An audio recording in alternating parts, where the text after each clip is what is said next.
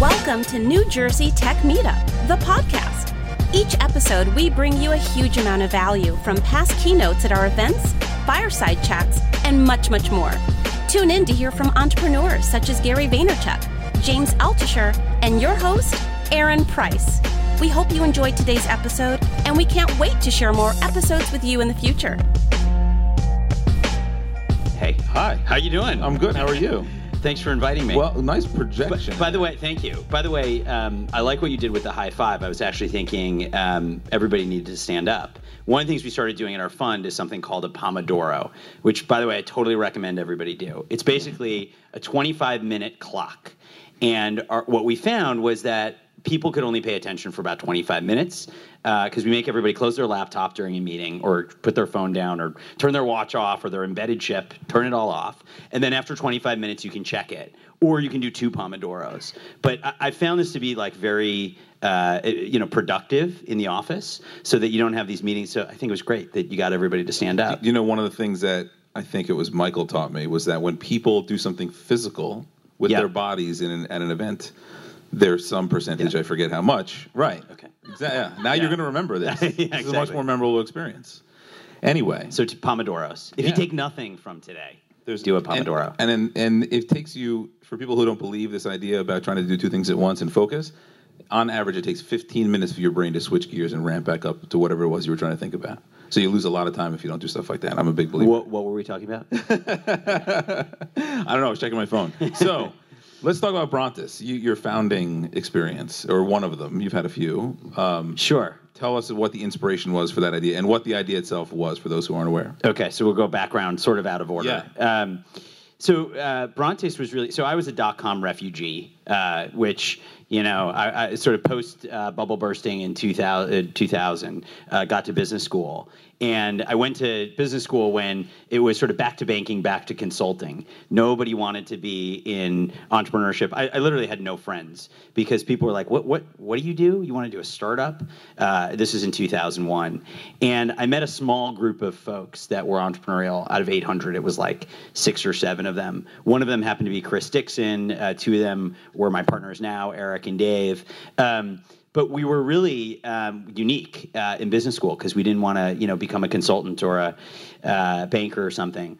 And so we went around a whiteboard and started brainstorming different ideas. And the idea that I came up with my partner was to validate credit card receipts that it was actually the person signing. So there's this cool technology that was out that would validate as your signature.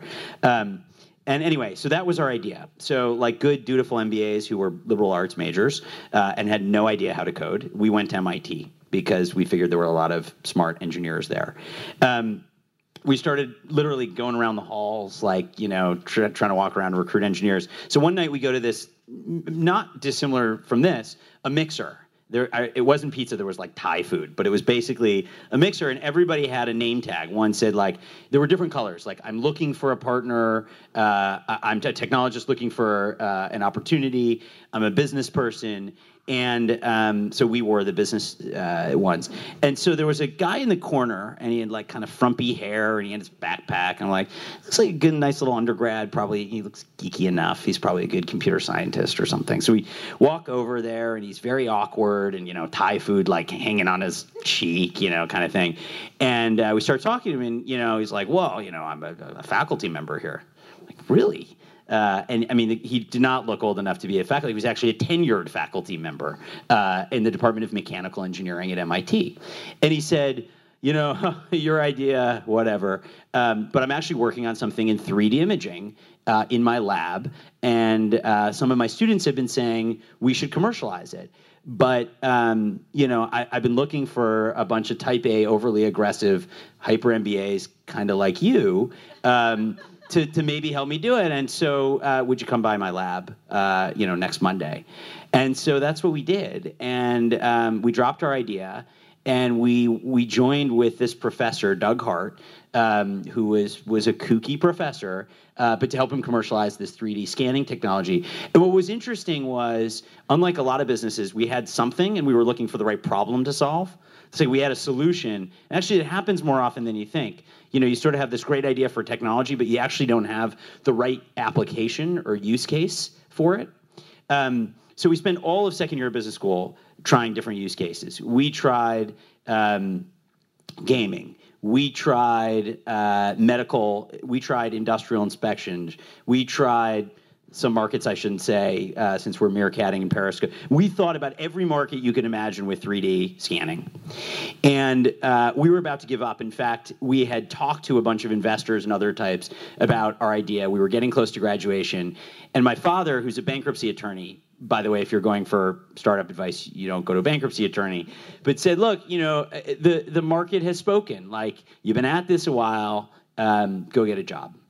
And around this time, my friend said, you know, I know back a while ago you mentioned the technology could work for dental and medical stuff.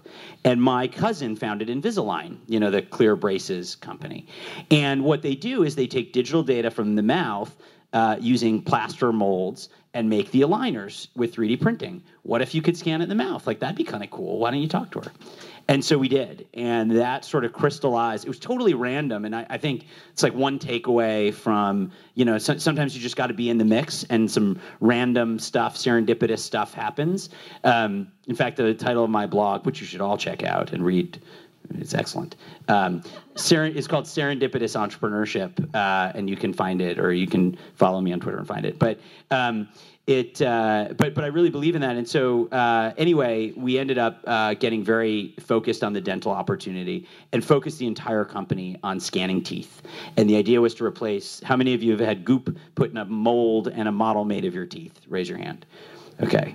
So there's evidence that your ancestors, the Egyptians, when they were making pyramids, were using the same technology. So we figured it was about time to disrupt the dental impression.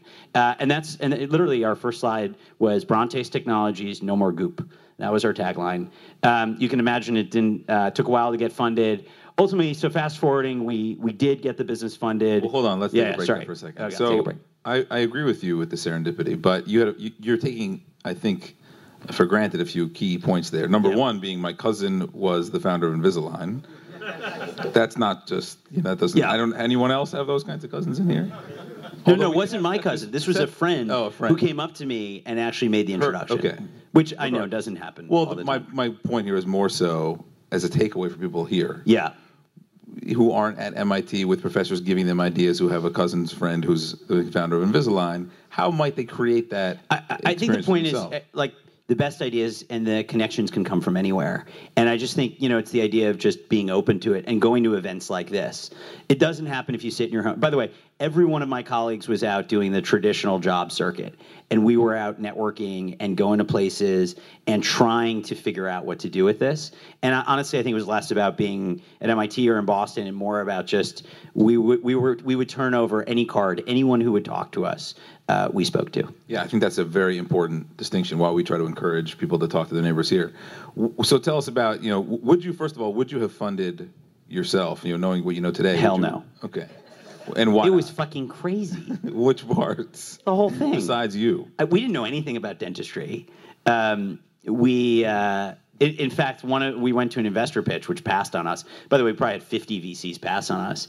And one of the guys said, which one of you are in dental school? And we laughed. And he was like, no, seriously. We're like, dude, neither of us are in dental school. Like, he's like, get out of my office. You know, I think part of the beauty of it was so crazy. First of all, we were super naive, which sometimes is a benefit. And also, it was an industry that just hadn't been disrupted with technology. I mean, if you think about how, you know, your dentist is probably very similar, the way they practice to they were 20 years ago and years before that. Only now is technology really starting to come into it. But no, I mean, it was. I give a lot of credit. In fact, one of our investors was a guy named Ted Dintersmith, who is a bit of an elder statesman in venture capital. And he said, you know, I've done well in my career, and what I'm looking for is things that are different. Not a network security company, not this or that. He's like, I've been looking at tattoo companies. You're the closest. I haven't invested. This is the closest thing to that I've seen. So I'm gonna join on, and that's how it happened. So let's talk about that, right? So you raised some capital. Tell us a little bit of the story. In particular, what happens with your burn rate, and you know how close you came to some trouble with that company. Yeah, I mean, like all these things. So first of all, because it was such a crazy bet, we got what's called a tranched financing, which sounds really complicated, but really it means they don't trust you enough to give you the whole thing. So we raised a round, but they gave half of it. Actually, they gave like 40% up front, and then 60% based on milestones. Now, here's one of the problems with that, and maybe you guys could sort of guess what happens. The milestone was a working device. So working device became, so fast forward a year, we're working hard, hiring a few people. We have like an 8 or 9 person team, and they come in for the demo. And I was always the patient out of fear that if we shocked someone or did anything, like at least it should be one of the founders. So I was always patient 0. So I'm laying back, the device is in my mouth, and it had 3 CMOS sensors and 100 LED ring lights. So it was extremely hot. It's in my mouth. So the way we figured out to keep it cool was you had to run water around it, because water is often the best way to cool. And the way to build a device to circulate water is to take a igloo cooler, fill it with cold water, put a fish tank pump in it, have a clear tubing around the device, and circulate the water back. And that's exactly what we did, obviously, right? So this thing is going on. Water's dripping all over the place. The thing is hot as hell. And I got my mouth open, and the thing's going in there. And you can like on the screen, there's like dots. And we're like, see, teeth. It works. We put it down. Oops, sorry. Put it down. And the investor's like, are you guys on crack? Like, what do you mean it works? We're like, what? Like, the point wasn't like a ship. This wasn't like ready to ship. This is proof of function. So, as you can imagine, this became a great debate. Should we get the rest of the money? And we actually had a technology auditor who knew they existed. By the way, there's auditors for everything. A technology auditor had to come in and assess whether it was sort of like a neutral body to determine whether or not we actually completed what we did. And I mean, we hemmed and hawed, and we continued to improve on the fish tank workflow, but it would take another almost 2 years before the product came out. But they did finally come in with the money, but it wasn't easy. And so how long did that money last you, and did you ever get close to the brink of running out of it? The hard part about hardware, we hired a head of hardware finally, because we knew what we didn't know. And he said, there's a reason it's called hardware. And we went, ha, ha, ha, ha, you're funny. And then we realized he was so right. Like, hardware is hard, and it's very expensive. And, unlike software, if you make a mistake in software, you can quickly change it and kind of see what the results are. The cycles are slow in hardware, and you have a lot more variables that can go wrong. You might make it work once right, and then the second time doesn't function like the first one, and it turns out there's some wire. And probably some of you know a bit about hardware. We burned a lot of capital, and I think it took us twice as much capital and twice as much time. The investors still believed. I will tell you, and if any of them are watching or see the cast, they might or might not, remember this. They were losing faith in us. I think they were encouraged. We did things like get verbal purchase orders. So we tried to keep them in the game by showing them that the market existed and showing more and more progress on market stuff. But they definitely were starting to lose faith in our ability to execute this as it went on and on and on. And, it got better, but it took a long time. And actually, one of the things I'll say is we, in technology, you sometimes are forced to constrain the problem, right? Your goal is to build the flying car, but you realize like that's going to be hard. So how do you make it? How do you constrain it, or pick your product? We found we have to powder the teeth before we scanned when we first launched the product. We had always said you wouldn't have to do anything to the teeth. You just stick the thing in and take a picture for a minute or two. It turned out that the flats of the teeth, this part right here, the occlusal, is anyone a dentist? I forget, the buccal surfaces are flat, and the camera would pick up texture. And the way to get the resolution we needed was to spray titanium dioxide on the teeth. It's totally inert. It's in toothpaste and deodorant. But that was a big compromise. And by the way, the investors were like, what the hell? Like, we thought this was going to be, but that's also what happens in these startups is like you start realizing, well, we can develop for 2 more years, or we can go to market with this. And by the way, that product even today, 10 years after the launch of the product, it's not as heavy. There's a quick scan, but a spray, they're still spraying powder on the teeth. And they've sold tens of thousands of units. Remind people, by the way, what year was this all went down? We started the company in 2003. The product launched the market in 2006. It's now marketed. So we sold the company in 2010 to 3M, and they not my branding, they call it the TrueDef scanner. TrueDef scanner. Yeah. It was originally called DEF. Not death. Not death. No, that was the first version. No, fish tank. Right, the fish tank version. Actually, when we sold the company, they called it the Lava Chairside Oral Scanner. I kid you not, for 3 or 4 years. This is why I am always optimistic about startups, because big companies name things like Chairside Oral Scanner, because that's what marketing departments do. So what did your father, before the sale, were you losing faith in your likely optimistic bankruptcy attorney father? My dad talks about it. Micah, this is crazy. No, I think, I think the cool thing about hardware was it was very real, and there was something physical you could see. And I could bring people in the office. We actually built a mini operatory with a dental chair. And I also think, it's sort of like what you're saying about speech. I also think it's true about the perception of the office, and all these things play a role into, does it feel like the company has momentum? Is it feel polished? And I think we worked really hard to make it feel like we were building something real. So, we bought a used dental chair on eBay. We bought a used light. And we brought in dentists. And a lot of them were like, this is great. It was extremely technique sensitive. You literally, our guys were so good at it, they would go shh, and then a dentist would come in and they'd be taking them 10 minutes to do it, But we really worked at showing what it could be. I think one of the other lessons learned is entrepreneurs really do need to sell 12 months ahead. They can't sell 3 years ahead, so it's sort of this fine balance. I like to say, eyes way up to the sky, feet firmly planted on the ground. I think it's actually a great way to think about your job as an entrepreneur, is sort of always be sort of selling and envisioning the future, but not kidding yourself that the flying car is coming out tomorrow. And it's easier said than done, but I think it's sort of an important lesson. So you talked about this a little bit with how startups can pitch to you and being memorable. Yeah. So I want to make a parallel there, right? So what's an effective way that when you hear pitch presentations that resonates best with you now? So the first thing they do is follow me on Twitter at MicahJ1. Great handle. Yeah, sorry, I couldn't,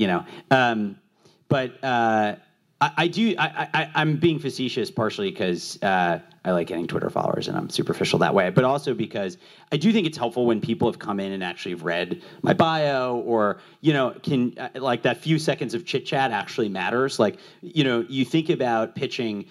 Pitching is more like an interview for a job than it is what you think a pitch of a business. The business happens to be the content that we're going to be talking about, but actually it's more like an interview because the assessment is, do I believe you are going to deliver this business or do what you say you're going to do? And do you believe me as an investor will be a good partner in that? That is much more about the human stuff than it is about the business itself. The business is going to change. Things are going to happen. So I think people who do that, keep that in mind, do a good job, really connect as a human.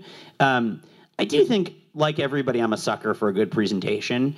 When we met Kelsey from Invisalign, she told me that the way she raised money was she did the whole pitch. And then at the end of the pitch, she opened her mouth and she put these aligners on the table. She said, I bet you didn't know I was wearing braces. And they basically were like, oh my God, we got to fund this thing. And I think, whether you do something as elaborate as that but I think really capture the imagination, really find a way to make the point that is memorable. I take probably 10 or 15 pitches a week. I'm going to remember one or two on the weekend. I'm going to remember them all. But which are the one or two that I'm going to go home and say to my wife or a friend, dude, I saw the cool, it's just, and that happens almost, every week or every couple weeks. But you want to be that one. In fact, there's a VC on the West Coast who says, only the one I remember is the one I follow up on. That's actually how I decide. I don't sort of believe in that. That's an extreme, but I think it's a useful thing to think about as someone who's pitching a business. So what's something someone's done recently that you didn't like? I think when people become argumentative and defensive without it, they may be right, but I think it's how they handle the questions.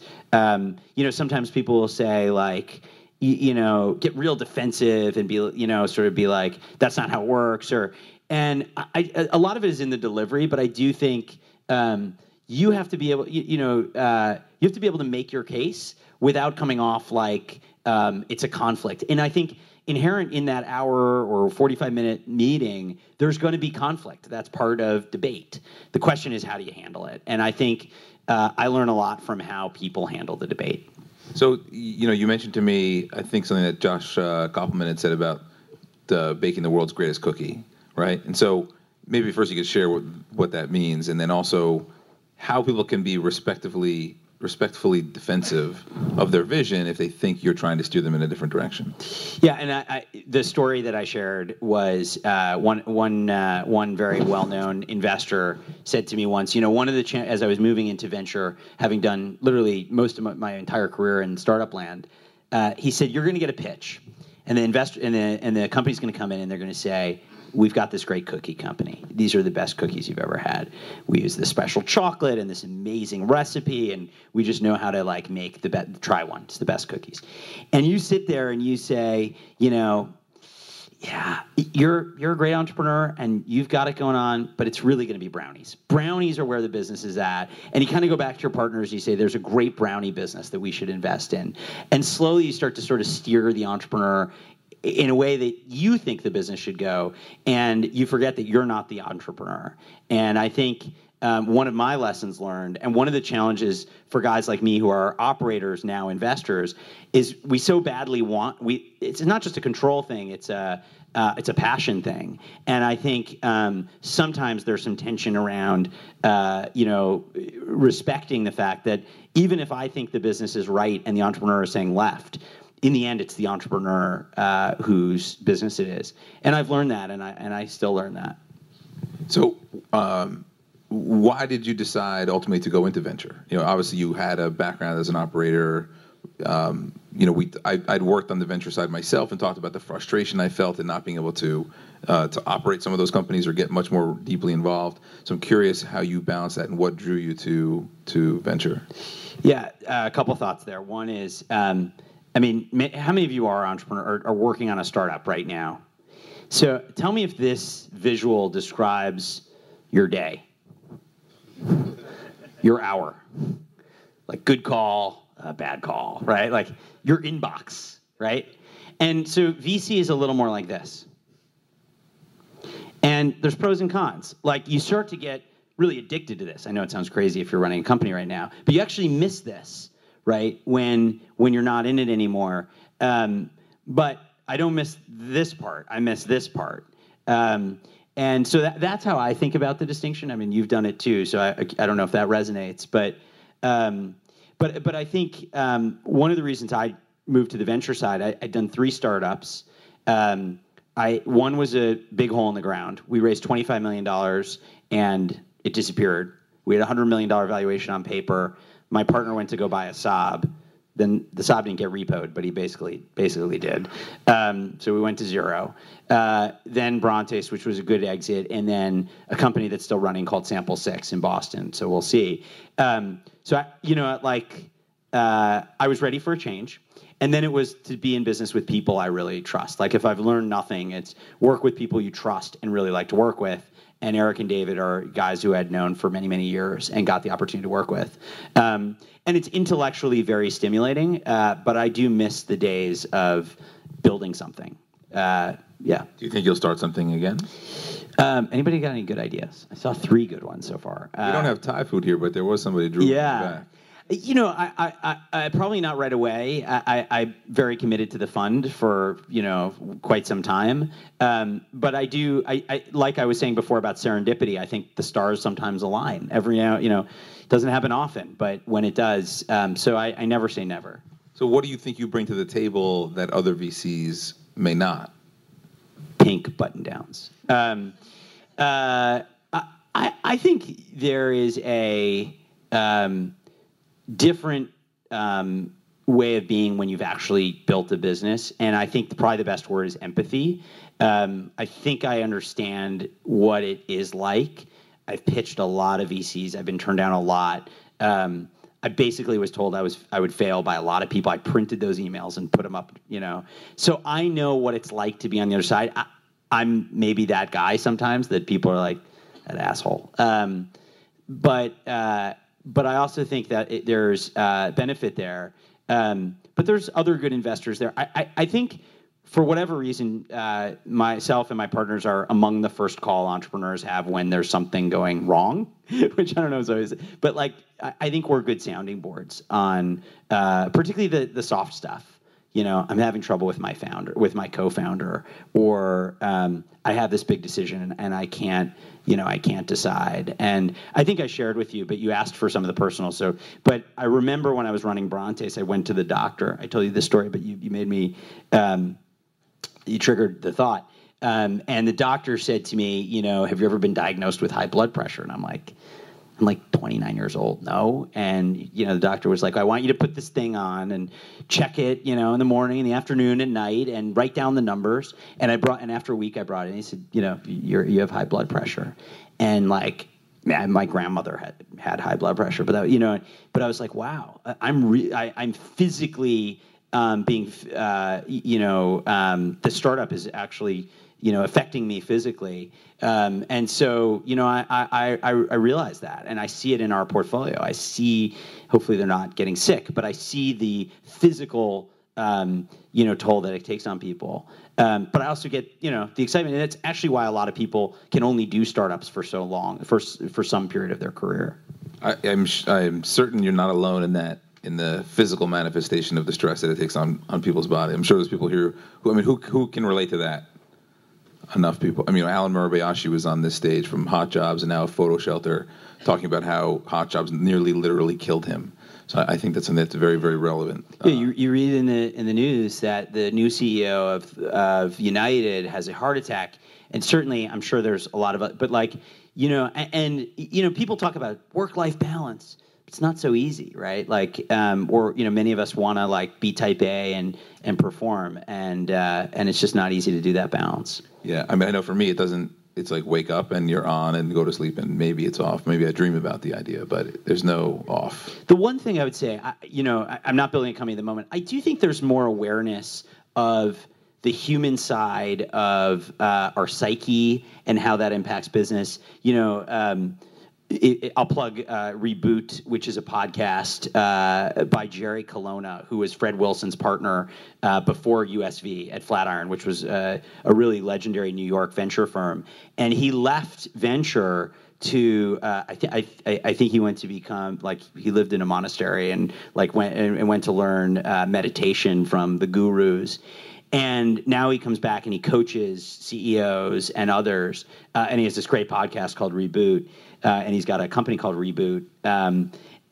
So I think there's a little more, if you download Headspace or one of these, there's a little more of an understanding that like that it's healthy to meditate or go to the gym or do what you do. So I want to talk a little bit more about being memorable in the pitch with software companies in particular. How can people be more memorable so that they are the one that you're thinking about on the weekend? That's a good question. Then if you're stumped, we can focus on Periscope because I'm pretty fascinated by that one in particular. Okay, we'll talk about both. So I think I'll use Periscope as an example. I think the way in which they pitched the company was this. So we invested in Periscope. I think it's running right now. Hey, Kayvon, hope everything's going well. How's Twitter? I think, so here's how they pitched it. It was really interesting. The pitch was, it's the closest thing to teleportation. So you actually have to think about it for a while. And I thought it was like such a great, actually, like I still have to think about it because like it's almost like, some of you may not even realize the reference, but like teleportation is this idea of like you can be somewhere else. Like, okay, it's real-time video. Like, let's call it what it is. But it's so, like imagine, I forgot what the examples were, but, imagine you are, in the space station and watching, and you're there, it's a live stream, or you want a tour of a campus and you can just sort of get it on demand. By the way, a lot of the initial business was based on people would propose ideas that they wanted to live stream, and then it was going to be a marketplace, and then people were going to make good on those proposals. So you could say, I want to do a tour of the Stevens Institute of Technology campus at 3:00 on Tuesday. And someone would say, I'll do it for you. And then they would live stream it. And it actually has gone a slightly different direction, which is kind of like a lot of businesses, they tend to morph and pivot to the point where, it's basically just, sort of a flow, a stream of live video. And you can tell why Twitter bought them because of that. But really, so it was the pitch. The guys were, young, hungry, had a small taste of success before, but they had built mobile sites for colleges. And when I first saw the beta, by the way, I saw the beta actually after we invest, to be fair, but it was very addictive. I actually used it quite a bit in the early days, and there were only like 100 or 200 of us on there. In some ways, it was kind of more fun because it was like just a couple hundred people. You weren't worried about, random people watching. But I remember I periscoped my friend's wedding from California, and other friends who weren't there got to watch it, and I was like, this is cool. So I would have missed this deal, I'm sure. I would not have written the check, but because what I don't follow is live streaming technology existed. So what in particular about Periscope? I mean, your clarification on the marketplace is intriguing, so maybe that would have helped. But live streaming yourself, Google has it, or YouTube has it built into the platform today. But when Google started, Yahoo was a perfectly good search engine. And by the way, I was an investor. I would have been like, who the hell needs another search engine? Like, Yahoo's perfectly good. And when Kayak got started, Travelocity was pretty damn good. I think it's striking. It's a moment in time. And I think the view I had was we finally had the ability to stream in our pockets good quality video anytime, anywhere. But I don't think that was possible even 2 years prior. You're absolutely right. From Twitch to YouNow, we're actually an investor in YouNow. There have been and a lot of failed startups in broadcast video, but it's moment in time. It's knowing when the contextual factors, and by the way, it's so easy in hindsight, but it's knowing when those contextual factors line up. Because most businesses have been tried, but it's like, why at this moment? And by the way, the best entrepreneurs are able to explain why this moment in time is the moment for their startup to exist. There's two questions that matter: why this moment and why you. That's really all that matters. So why am I uniquely qualified to do this business? I'll give you a 2-second anecdote if I can. Yeah. This guy, Drew McElroy, a native New Jersey resident, came to the office and he said, I grew up in the freight brokerage business, like yawn, freight brokerage, like what's that? And he said, I graduated from college, and soon thereafter, unfortunately, my father passed away, and he ran the business with my mother. And we have an office of people on the phone who basically match truckloads with trucks. That's what freight brokers do. By the way, it's a huge business. And he said, so I helped my mother run her business for like a bunch of years after my father passed away. And I'm sitting there, and then I see Uber rise up, and I see all this technology. I'm like, why are we on the phone all the time? Hunting down the truckers, figuring out what load, how much does it weigh?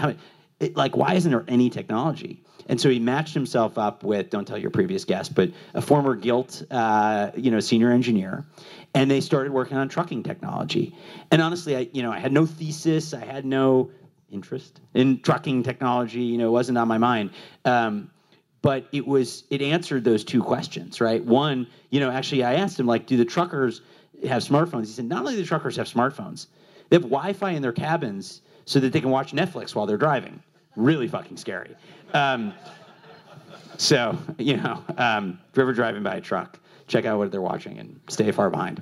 And two, they're finally ready for and I'm probably the only 30, or I think he was 30 maybe at the time. I'm the only person thinking about this problem. Maybe not the only person. There's certainly but there aren't armies and armies of engineers thinking about how to solve freight brokerage. And we'll see how the company does. It's early. They just raised some capital, but I like that combination. I'd take that bet.